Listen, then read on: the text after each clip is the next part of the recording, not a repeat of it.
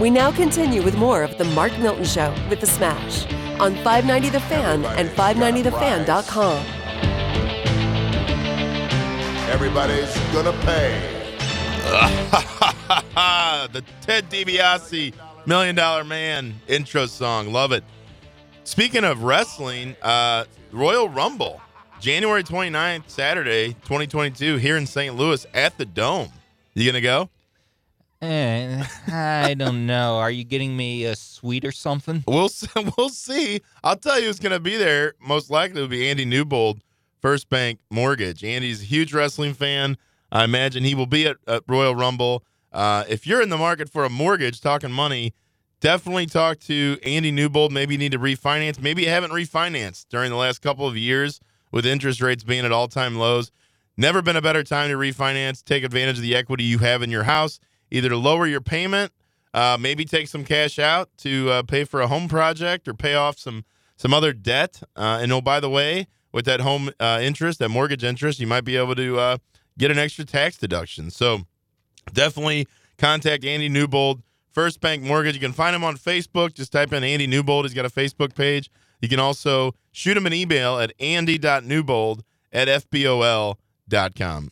I was just looking at the date and double-checking. It turns out the Blues play a day game at home that day. Ooh. So I may have lost my excuse. Double dip. You could go to the Blues matinee and then head down to the Dome for the Royal Rumble. I assume the Royal Rumble sells out, right? That's a pretty big – I mean, it's kind of like a golf major. It's one of the major wrestling events of the year. I mean, so I've been told. I've always kept a panel of experts at my disposal because – I may know a little more about doing taxes than I do about professional wrestling. Well, so my Royal Rumble is the one where it's kind of like the King of the Ring. You start off with two guys in the ring, and then one guy, guys just keep coming into the ring, and you get eliminated by being thrown over the top rope. I believe is how the Royal Rumble works, which is a very entertaining event. So how does that compare to WrestleMania then? WrestleMania is just individual bouts generally, culminating at the end with a championship. Usually every belt is on the line at a WrestleMania, the premier event. Whereas in your weekly events, you don't necessarily have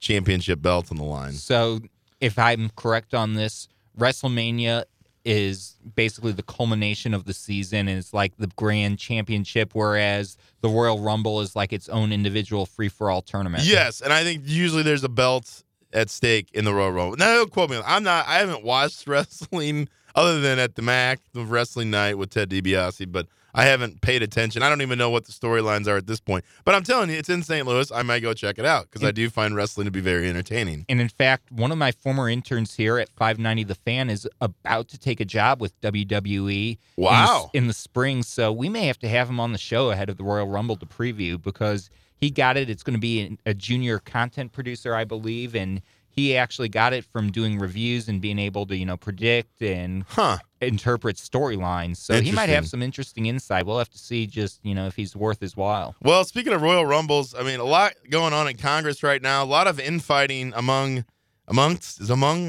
Democrats over this so-called stimulus, infrastructure, whatever. I feel like they've changed sort of the purpose, the description of this over time. It started out as a $3.5 trillion package. Now it's down to, I think, $2 trillion. Joe Manchin, Democrat senator from West Virginia, is saying he won't agree to anything more than $1.5 trillion. And the big question is, how are you going to pay for it? Joe Biden has come out and said it's all paid for. It's a lie. There's not money to pay for this unless you significantly increase taxes, which has the potential to torpedo our economy, which I think they know. And it's interesting. There was an article from Bloomberg on Thursday talking about sort of the likelihood of what's going to be in and what's going to be out of this bill. And what's interesting is the Trump tax cuts of 2017, late 2017, will largely remain intact. They're not going to be necessarily impacted by the current proposals, which I think is interesting because the Democrats, the left, is often said, the rich need to pay their fair share, and yet they're going to, at least under the current framework, they're going to leave the tax rates unchanged, which is a good thing. It's a good thing for taxpayers. What's not a good thing for taxpayers, though, is they're going to leave in, ramping up enforcement. So the idea is we're going to try to close the so-called tax gap by hiring more IRS agents, hiring more IRS revenue officers to go out to audit people, to collect tax. I mean, there's so much in uncollected taxes out there that people already owe. And you can't, it's amazing to me as somebody who does this every day. I mean, that's what I do. I help taxpayers with either huge tax debts or who are being audited. And, the IRS, I think part of it's just making excuses, but, they really do not have the capacity to handle the volume of tax problems that are out there. And so it's frustrating as someone who sees it every day. We're able to get through a little quicker because they have a practitioner line that we're able to call and get a hold of someone generally. But most people, if they're calling the general lines, they can't get through. Well, I can totally believe it. Now, if they're going to be ramping up enforcement, are they going to be going after the corporate fat tax and making examples out of billionaires, or are they just going to ramp it up and go after the common Joe who's maybe a few thousand behind? Well, I do think they'll ramp up corporate audits. But generally, when you're looking at individuals, small business owners are generally individuals, right? The mid-size, the non-publicly traded companies are generally owned by individuals who pay tax at the individual level. They're what's called flow-through entities. So if you're set up as an LLC or a S corporation, you're generally going to get issued a K-1 and you're going to pay tax at the individual level. Now, you may see an increase in enforcement audits when it comes to those entities, right? Because the entity files its own tax return, whether it be an S corp, partnership, whatever the case may be. And so you may see an increase in entity audits. You probably will see an increase in Schedule C audits. Those are typically, when you're talking about small business, self-employed, people who file individual tax returns with the Schedule C, which is profit or loss from a business. They generally have a much higher audit rate than people who are getting K-1 through, a separate entity. So I could see an increase in Schedule C, small business audits. I really think if I were the IRS, I would put more resources into collection and trying to, I'll give you an example. So let's say you've got a payment plan with the IRS, okay? And you're agreeing to pay, let's say $2,500 a month towards your back taxes, okay? But you're late on filing the next year or you miss a payment for whatever reason. They literally stop taking your money.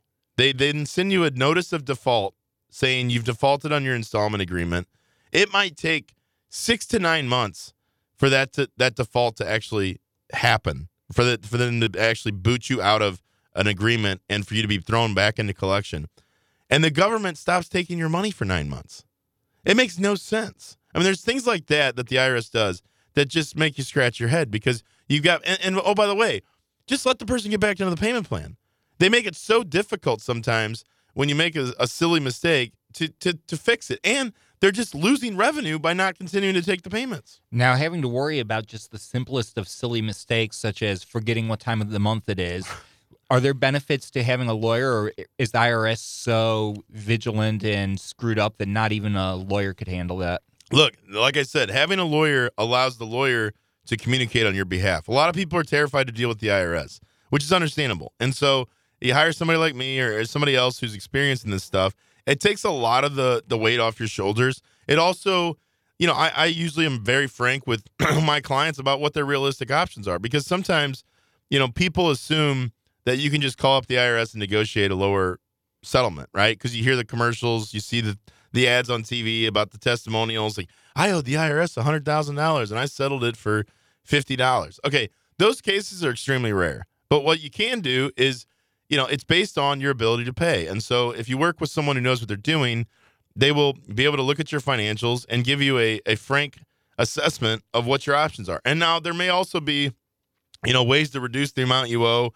Maybe you had some really bad things happen in your life and you can justify, not being able to pay your taxes. You might be able to get penalties abated, which in many cases, the penalties can be astronomical. The penalties can sometimes be 50% of the amount of tax you owe. If you don't file your return on time and you don't pay on time, it can be up to 50% plus interest on top of penalties. So penalty relief can be a huge thing. I had a client who had hundreds of thousands of dollars in penalties They had some really unfortunate life circumstances, car accident, a child addicted to drugs, had to use money to pay for recovery and substance abuse counseling. And so we were able to get hundreds of thousands of dollars of penalties removed, got them set up in a payment plan. And, that's a really good outcome. And somebody who might not understand the penalty abatement process, if they're trying to handle it on their own, they may have trouble with that.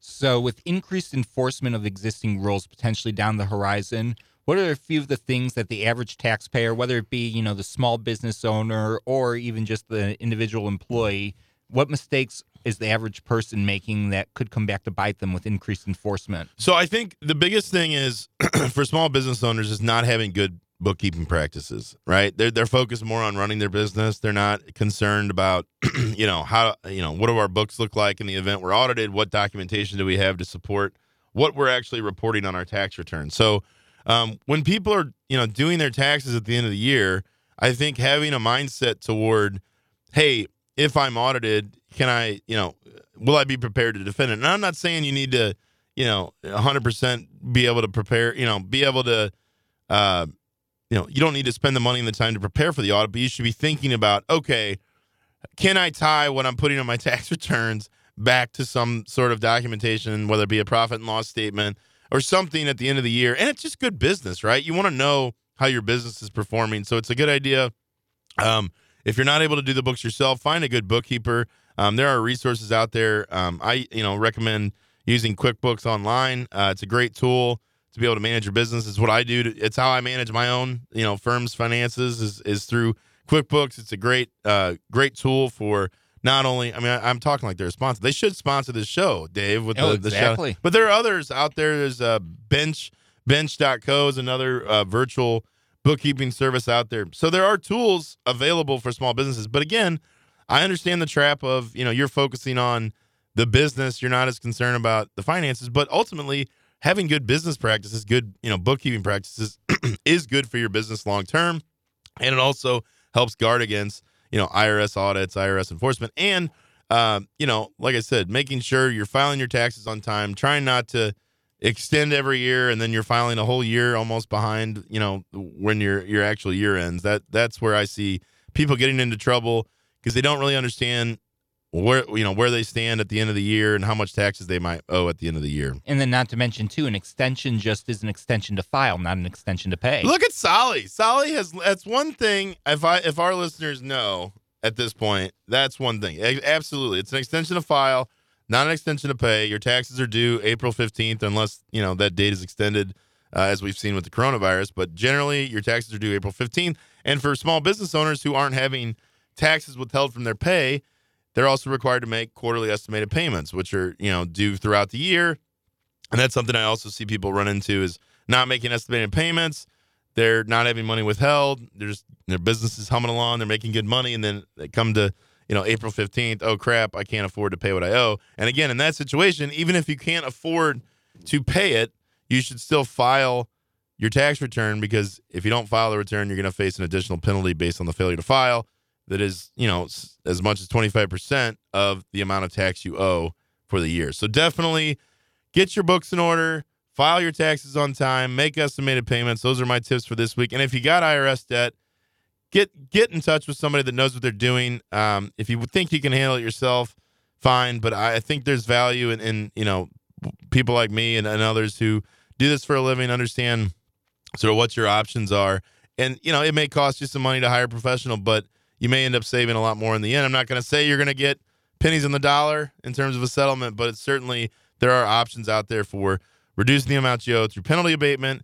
Maybe you do qualify for an offer in compromise, but at a minimum, they can get you set up in a payment plan that you can afford and keep the IRS off your back and keep them from levying your bank accounts, taking your wages, that kind of thing.